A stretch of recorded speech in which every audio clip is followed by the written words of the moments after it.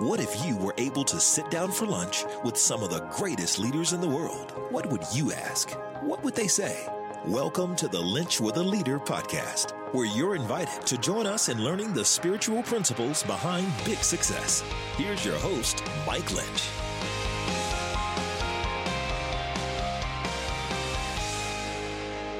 You know, there were a lot of things in life and leadership I knew I could fudge on and knew I could maybe miss on a little bit, but I could get it right later. But there is one thing in life and leadership I knew I needed to get right, and that was being a parent. And that's what we're going to talk about today on episode 158 of Lynch with a Leader. Man, thank you so much for joining me. If I've never met you before, my name is Mike, and truly, I love being on this journey with each of you, helping you and helping myself be the best we can be. And today we get to sit down with the one and only Andy Stanley. Andy, you know, as the pastor of North Point Community Church, he's written the phenomenal book, Irresistible. He's written Next Generation Leader, Guardrails, Visioneering, Enemies of the Heart.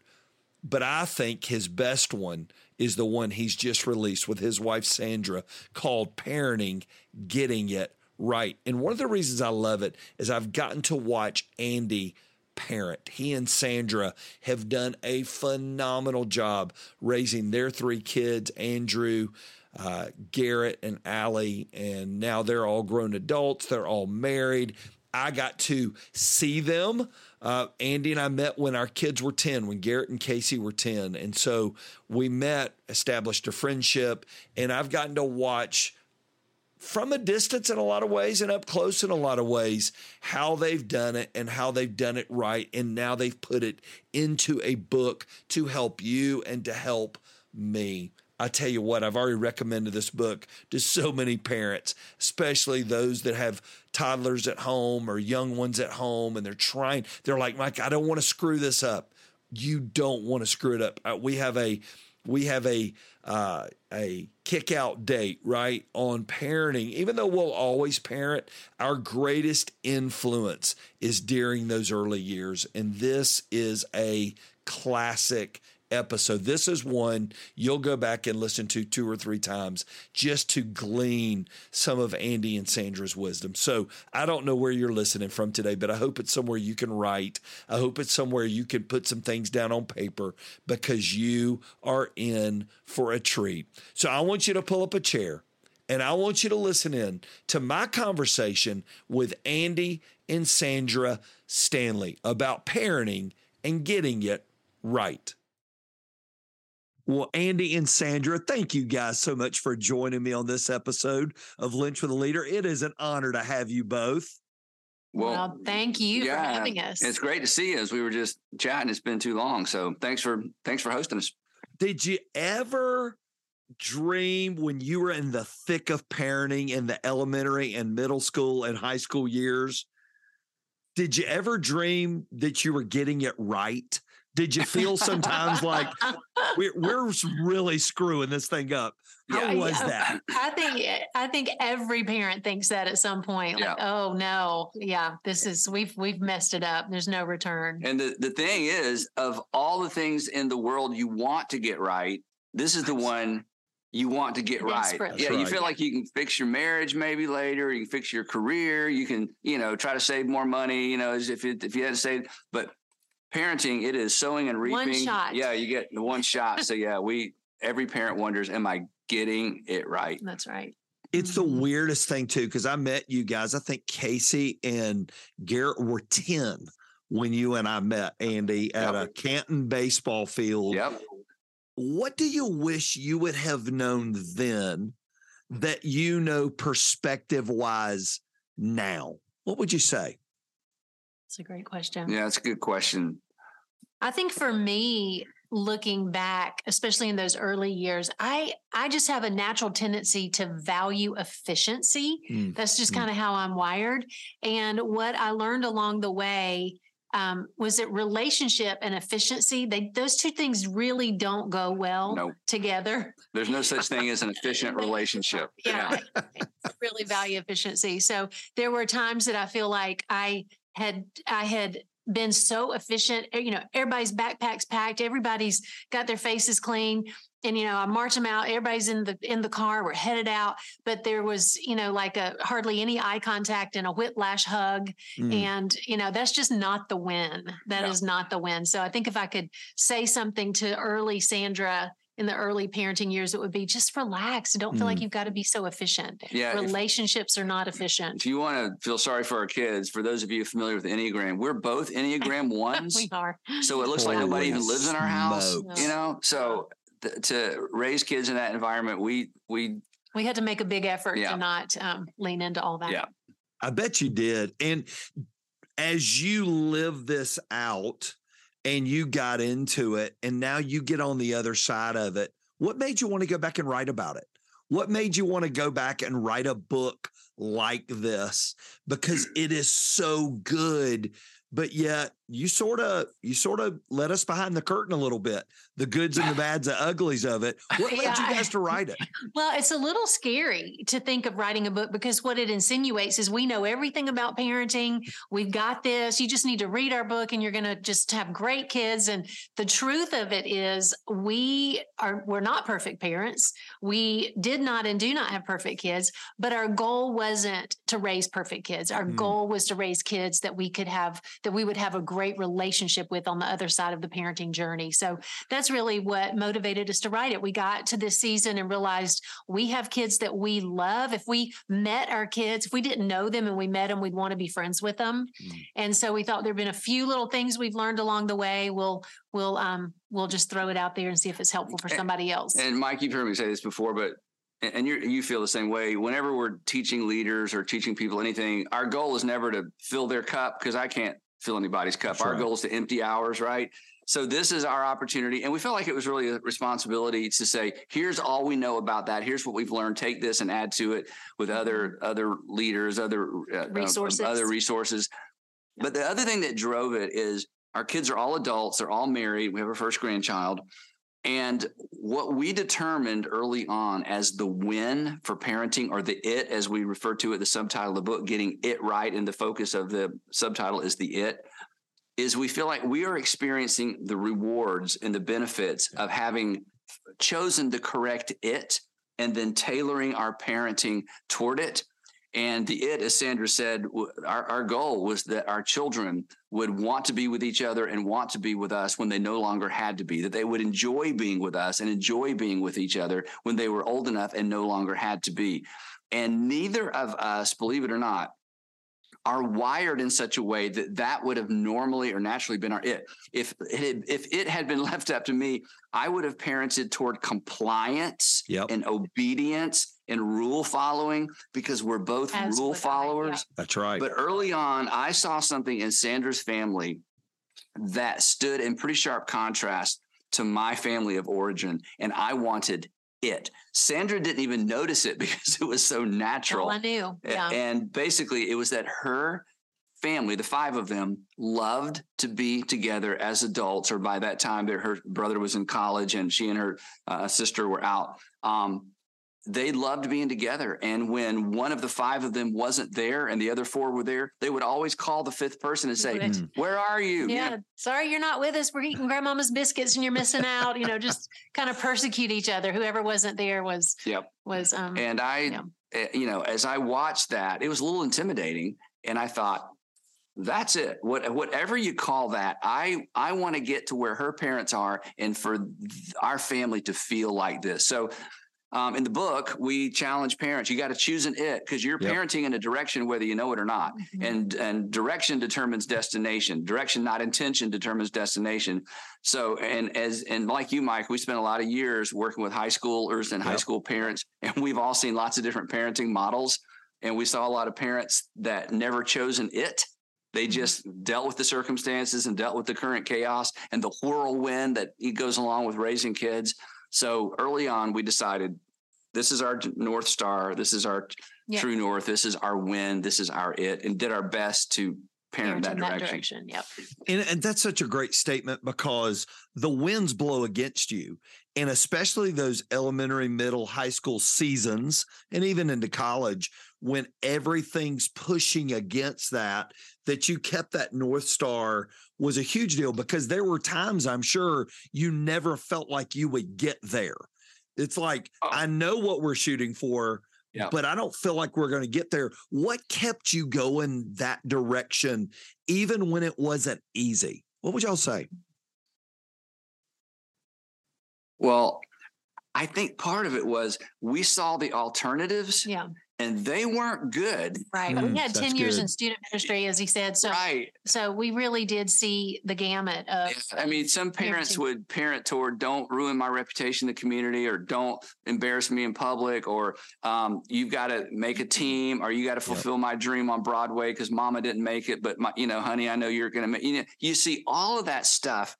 And none, even when it works out professionally, we just saw the relationships go in such wonky directions. We thought to say it sometimes, the way we say it in the book, to raise perfectly behaved kids who don't want to come home, that's not a win. Yeah. That's right. To raise kids who get an extraordinary education but don't ever want to come home and be with their parents or with each other, that's not the win. So I think because of what we saw, and then we saw some extraordinary parenting models in those years as well. And we would call those parents and say, let us take you to lunch. Yeah. We have questions. Yeah. To tell us how you did this. Yeah. But to your question, when you're in the thick of parenting, you really feel like this is my life. So me, I was at home with our kids for those years, and there were days that I just, you're wiping everything, you're taking everybody everywhere, you're driving. It's just the monotony of the everyday as a mom. And I thought, gosh, this is my life. And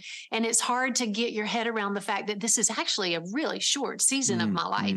And there's going to be hopefully a whole bunch of life on the other side with adult children. And I think that as we began figuring that out, and as we began parenting toward we realized there really is going to be something on the other side of this, and we want to parent toward that. So keeping our eye on that ball, I think, was what sustained us through some of those harder seasons that you mentioned. And the way we state in the book is later is longer. Later is longer. And believe it or not, especially if you got little kids or even middle school kids, you're going to have more years probably with adult children than you have with any of the seasons leading up. I mean, elementary school goes pretty quick. Middle school goes pretty quick. High school was a blink, wasn't it? Yep. And then even college was like a blink. And now we're in this season where we have adult kids. So you're going to get there. But what you do between now and then determines what then looks like, determines what later looks like. And later is probably going to be longer. It's one of the greatest principles I've ever seen put on paper. So funny, Ann and I were talking about it because we're pretty close in the same seasons of life.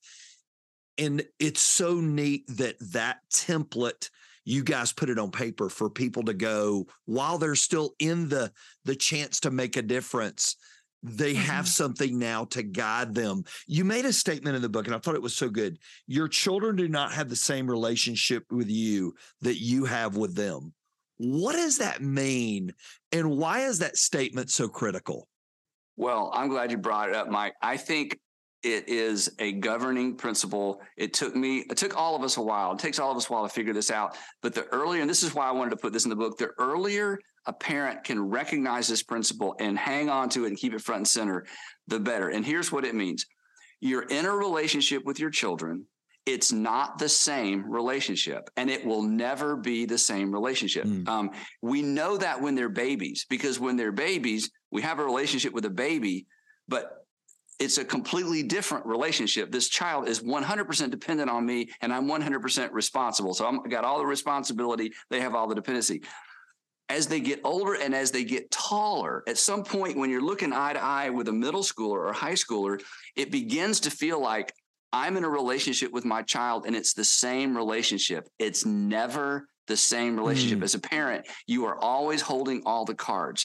That one idea should govern how we talk, the words we choose, the time we choose, how we discipline, the rules we set. And so we say in the book, stay in your parent seat. God has given you a seat, sit in it, don't get out of it. The minute you stand up and relinquish, I'm the parent and you're not, you confuse your children, you confuse communication, and things just go sideways. So you're in a relationship with your children. It is not the same relationship. Anybody who's listening or watching who is a manager at work or a boss or has employees, it's the same thing. That's you're right. In a relationship with your employees. It's not at all the same relationship. Again, you're holding all the cards. Well, the same is true at home. And in the early years, it's easy to remember that. But in the later years, it gets confusing. And so that's one of the main principles in the book. That was and you brought up an illustration of Garrett. And you had a moment where Garrett didn't like something and he let the wall know that he was not a fan of a decision. And that is we've all lived that, right? Yeah. My son was he was a quiet, obstinate. He wasn't going to punch a hole in a wall, but I'm sure the things he said would have peeled paint behind the scenes. You made a great statement though. He didn't hate me. He hated no. So sitting in the parent seat, yep. How did you know that, Andy, in the moment? Well, yeah, because it feels like he hates you. That's right. She hates mom, right? It just feels that way. I think part of it was a lot of those years in student ministry, talking to so many parents who had some, rough seasons or rough years with kids. And in ministry, you realize, and not to be critical of our kids, but when our kids are teenagers, they don't have frontal lobe development. Their brains haven't even fully developed. So what they say and how they say it and the tone they choose and their temperament kind of taking things to one extreme or the other. They're so introverted, they won't even talk at all. Yep. Or they're so extroverted. It's like, can we just hit the pause button for a minute? Everything is so extreme. Just understanding that. And deciding, you know what, I can't take this personally. But you know what, even if they do hate me in the moment, in this moment, that is okay, because the goal is not to be liked. The win is not to be liked. The win is not for them to be my buddy. The win is to stay in my parent seat, as difficult as it is, and as tempted as I am to get up and sort of get in their face, to stay in my parent seat, because that is the surest way to ensure that in the longest season, we can experience the friendship years, because I refuse to try to be their friend in those adolescent years and too early. But it's not easy, as you know. No, it is not for the faint of heart. And you guys I love how you break down the stages of parenting. And Sandra, I wanted to ask you, so that 0 to 5, you call them the discipline years, where you strengthen your child's obedience muscle, the multiple reps, the appropriate consequences. Here's the crazy part. You guys were building a church during all this. I think we were a year or two behind you guys. You're in the model of trying to grow something. But Sandra, you had a front row seat at home to those early years. Why is it so huge we get this first stage right, those discipline years? Why is it so important for parents to get those first years right? Well, that first season is so important. This is the season, the discipline season is the season when your kids are beginning to learn and understand that there are consequences for their actions. And it's the season where the stakes are the lowest, because usually it's, about a toy or, just a simple disobedience issue. And so if they can learn early while the stakes are low, it's going to serve them so well in the later season. But this discipline season, for us, we disciplined for 3 things during this season. We disciplined for dishonesty, disobedience, and disrespect. Those were kind of our 3 things that we took seriously, because children in this season are childish. Children are childish. That's what they are. That's what they do. And we can kind of, guide them and coach them and sort of get them through their childish stuff. But the 3 Ds were the things that we decided we would focus on. And those 3 things were super important as they transition to the next seasons. And the reason they're important is because all 3 of those things are related to relationships. When our children are disobedient, when they're dishonest, when they're disrespectful, there is a relationship. There's a recipient of that. And so there's a relationship that's broken. And we wanted to begin early early, teaching our kids how to have healthy relationships. So we started parenting with the relationship in mind. And that was that season that was foundational for that. That is really good. Andy, was it hard for you during those early years trying to build the church and diving in on this piece of it? Was that a difficult thing for you? Well, you started organization before, you started a church before. The work never ends. You're never done, right? You go to sleep, but that's about it. It's always there. And so, early on, we sort of had a point where something had to change. I mean, she's at home with 2 in diapers and pregnant, and I'm at work all the time and trying to meet people after work, and you know how all that stuff goes. And so one night we had a conversation. I finally said, Sandra, just tell me, if everything's on the table, nothing's off limits, what do you need from me? What can I do? Just tell me, don't hold back. Don't try to be sensitive. Don't try to be the martyr mom. Just what tell me. And I don't know that I can do it, but at least I need to know what it is. And she said, if you could be home every afternoon at 4:30, that would make a huge difference. The kids are going to bed by 7:30. So, hey, if you want to go back to work at 7:30, it's fine. But 4:30 to 7:30. That was kind of the really difficult time. The morning was fine. Then you have lunch and naps and all that. And then when they get up, it was that next 3-hour window that was rough. So I said, okay, I'll do that. And I went to work. I had, I think, 5 staff members at the time. I said, I know supposedly I'm the captain of the ship, but I'm going to be the first one off in the afternoon. The different staff members had different age kids than ours. I said, I'm going to be home every day at 4:30. And so what that meant was people would call and say, hey, we need to get together. Can you meet me at 5:30? I'm like, yep, 5:30 a.m. I'm there, but not 5:30 in the afternoon. He could be gone as early as he wanted to. It's just that working hour. And so, and you've heard me talk about this before, Mike, and I don't recommend this, but this is just what I did because, it was crunch time. I prayed. I said, Lord, I can only give you about 40 hours a week right now to build this church. So whatever you can do with my 40 hours, I will be content with that because I know you don't want me to sacrifice my family on the altar of building a church. I'm a preacher's kid. My parents did it right. My parents did not sacrifice our family on the altar of the church. I always felt like my sister and I always felt like we were the priority over work. And we both, you and I both seen what happens when pastors get that wrong. Right. And I just didn't want that as part of my future. So that's the decision we made. We stuck with it.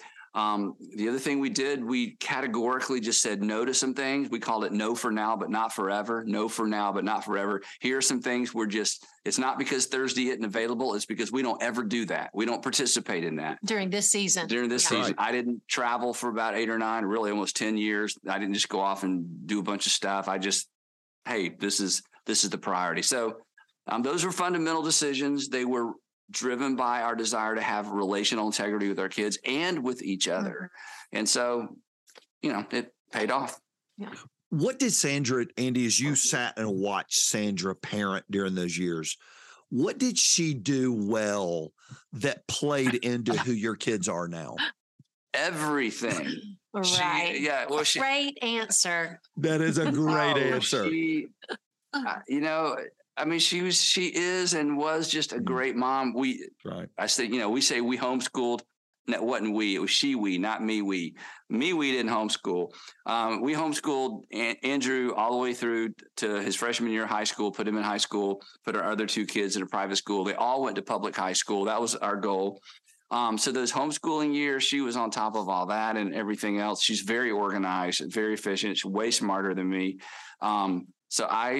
She just, she was amazing. And I just tried to facilitate what happened at home. And again, every family's different, right? There are lots of single parent homes. Yep. Both of our fathers were raised by their mothers in single parent homes.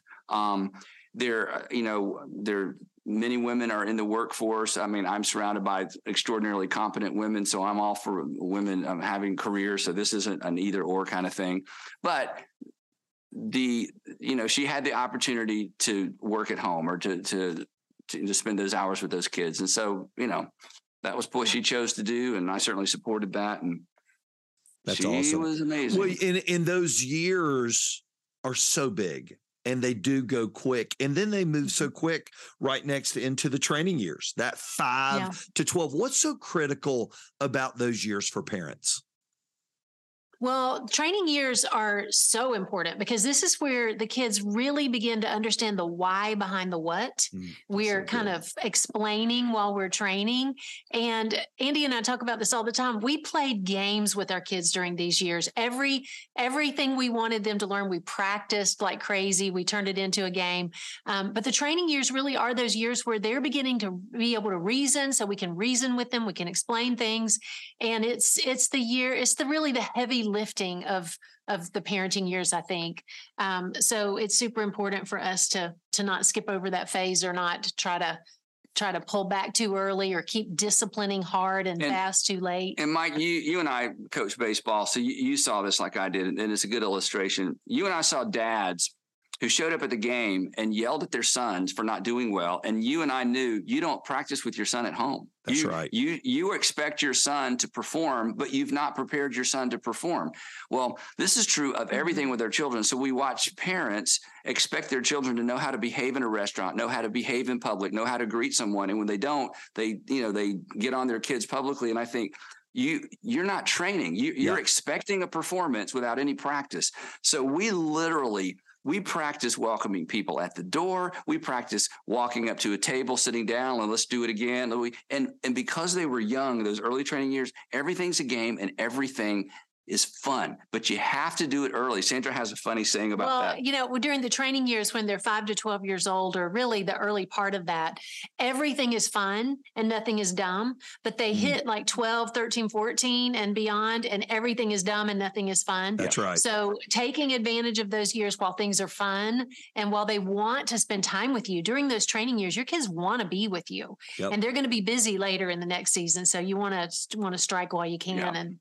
And that is so big. It's the funniest thing. If you wait, it just gets harder. And you can't. Gosh. I remember showing up at my daughter's middle school to speak, doing assembly, and she hid behind a pole. When I walked by, my own daughter's just hiding. But if you have waited till that stage, it's too late. And what I love is how you've systematically broken up these stages, because then you move into the coaching years. And this is so good. And I love how you guys said it. You connect more than you correct. That is gold. What does that mean to a parent, to connect more than correct?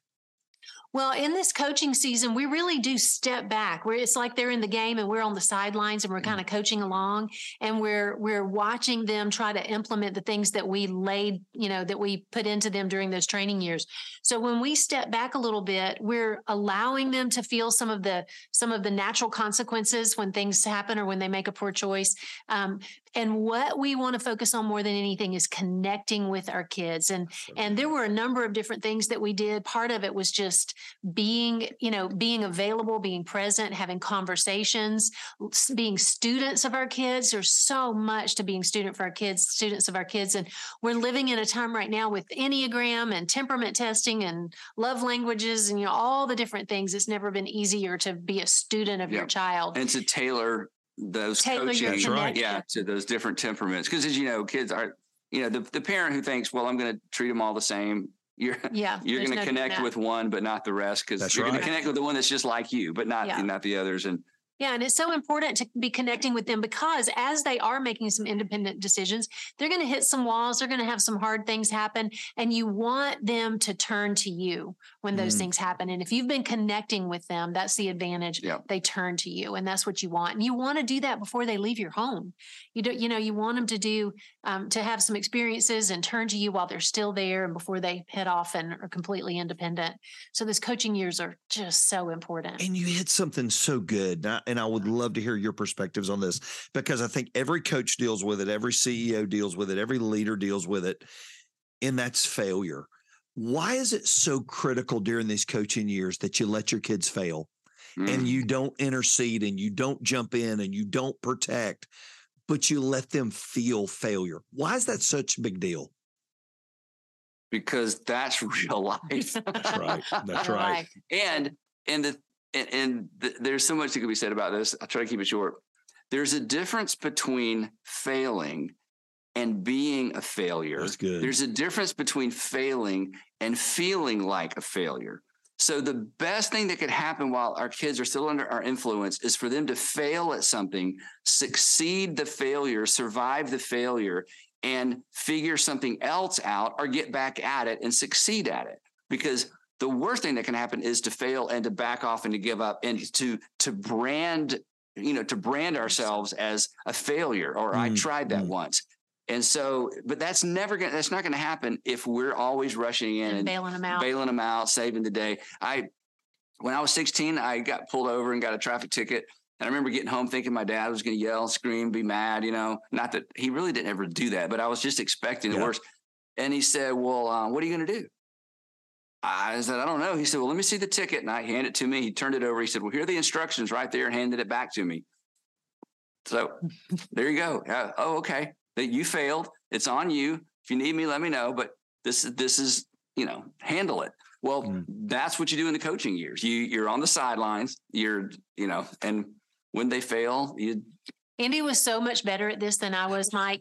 He could do this. I wanted to turn over the ticket and go, okay, here's the number. Let's call. Right now. Let's see what we need to do. And, I just had a harder time with the don't bail, let them fail. But I learned early. I learned quick. This is so much better because I want them to know how to do stuff when they're not with me. And I would have a tendency to, want to hold their hand when they're 17. Well, and you're doing that. And I love that, Sandra, because when you get that right, you're doing them a favor for later.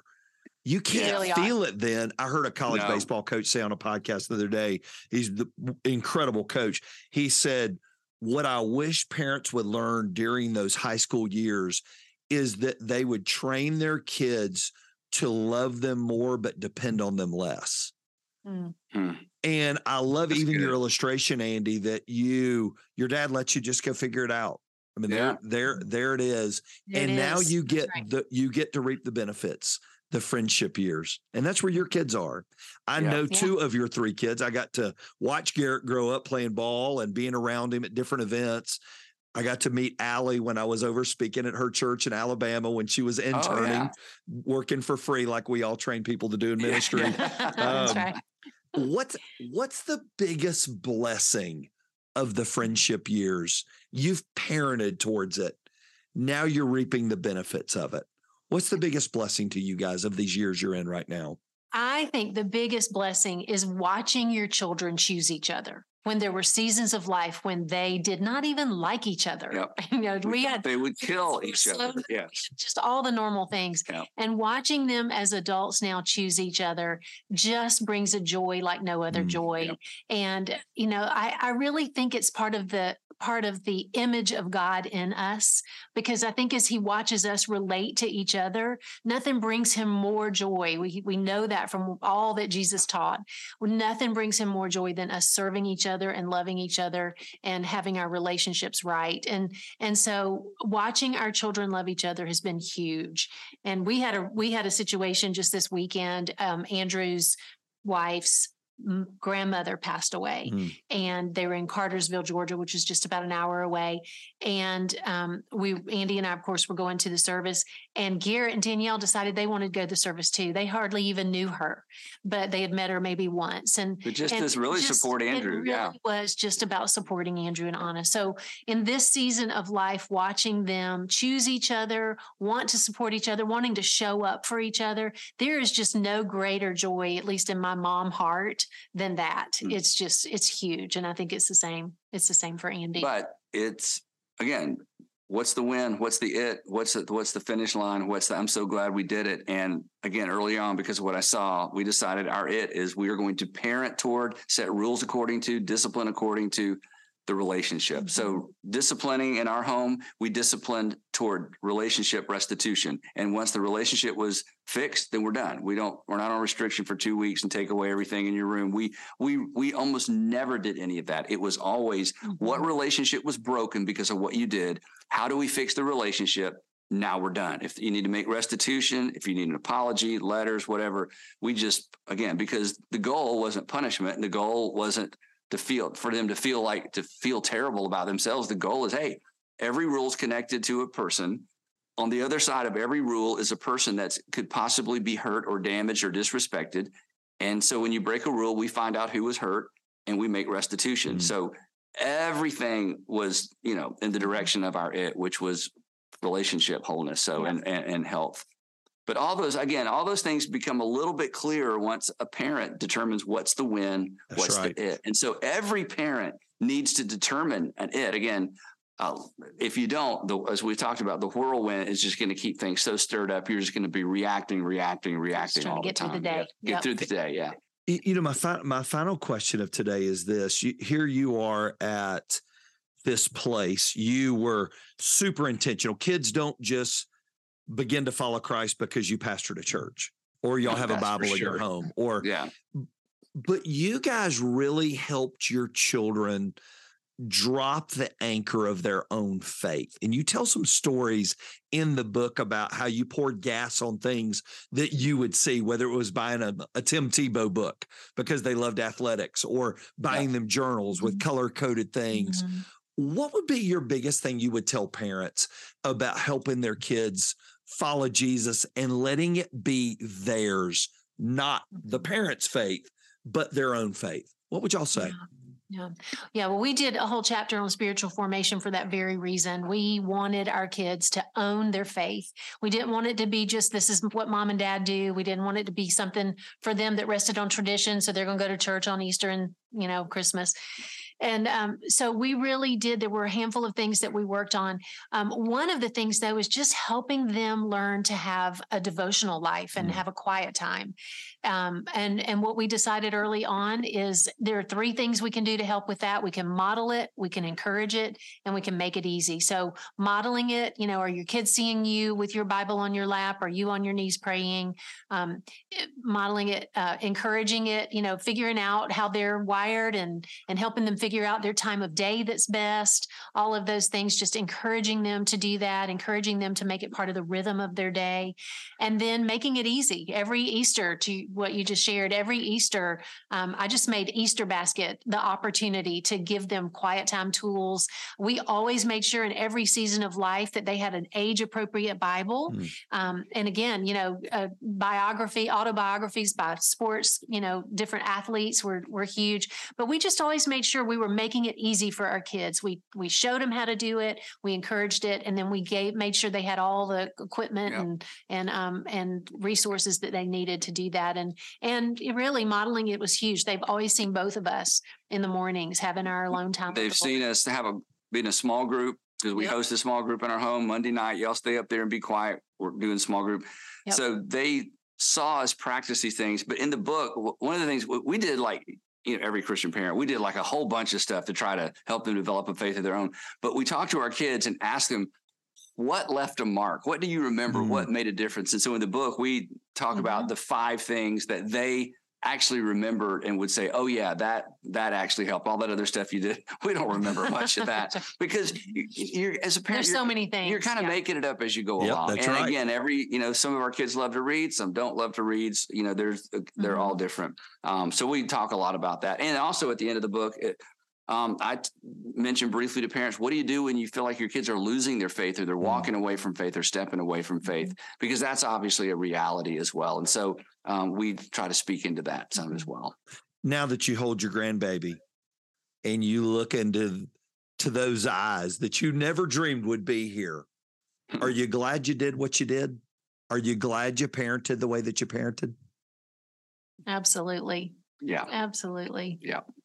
And watching Allie parent so far. I mean, it's only been 8 weeks. Yeah. So but that's when you know. That's when you know. Yeah. Yeah. As I read Andy and Sandra's book, it was so funny because it caused me to reflect a lot on parenting. Our kids are around the same age, and, just to look back at how fast it went. And I'm so thankful, even as Andy and Sandra talked about their parenting North Star of growing up to have a relationship with their kids, that we now have a great relationship with our kids. Was it perfect along the way? Oh, no. Did it always go great around the house? Oh, no. But But parenting with the end goal made all the difference in the world. And I am just so thankful Andy and Sandra were so diligent to put it down on paper so they could help you and they could help me and they could help so many others be the best that they could be. This is one you want to order. This is one you want to get. Dads, you need to read this book. Moms, you need to read this book. This is a good one. And I am so thankful for people like Andy and Sandra who sort of pull back the curtains a little bit and say, let me tell you our best. Let me tell you our worst. Let me tell you what we're thankful we did. So I think you're going to enjoy the book. If you haven't read it yet, I know you enjoyed the podcast with them, but I know you'll enjoy the book. If this podcast is adding value to your life and leadership, please pause and go leave a rating or review. It does help so many others find their way to us. Well, our next episode, we keep swinging for the fences in 2023. We get to sit down with Pastor Chris Hodges about his new book on prayer. I've got a good friend that attends Pastor Chris's church in Alabama, and he is raved about this book. So I can't wait to dive into prayer with Pastor Chris Hodges. It's going to be a special, special episode. Well, thanks again for joining today. Now, go be the leaders that you were created to be at work and at home, and let's make a difference in 2023. Thank you for listening to the Lynch with a Leader podcast with your host, Mike Lynch. If you enjoyed this episode, you can help more people hear it by subscribing and leaving a review wherever you may be listening. For full episode notes and more spiritual leadership resources, visit MikeLynch.com.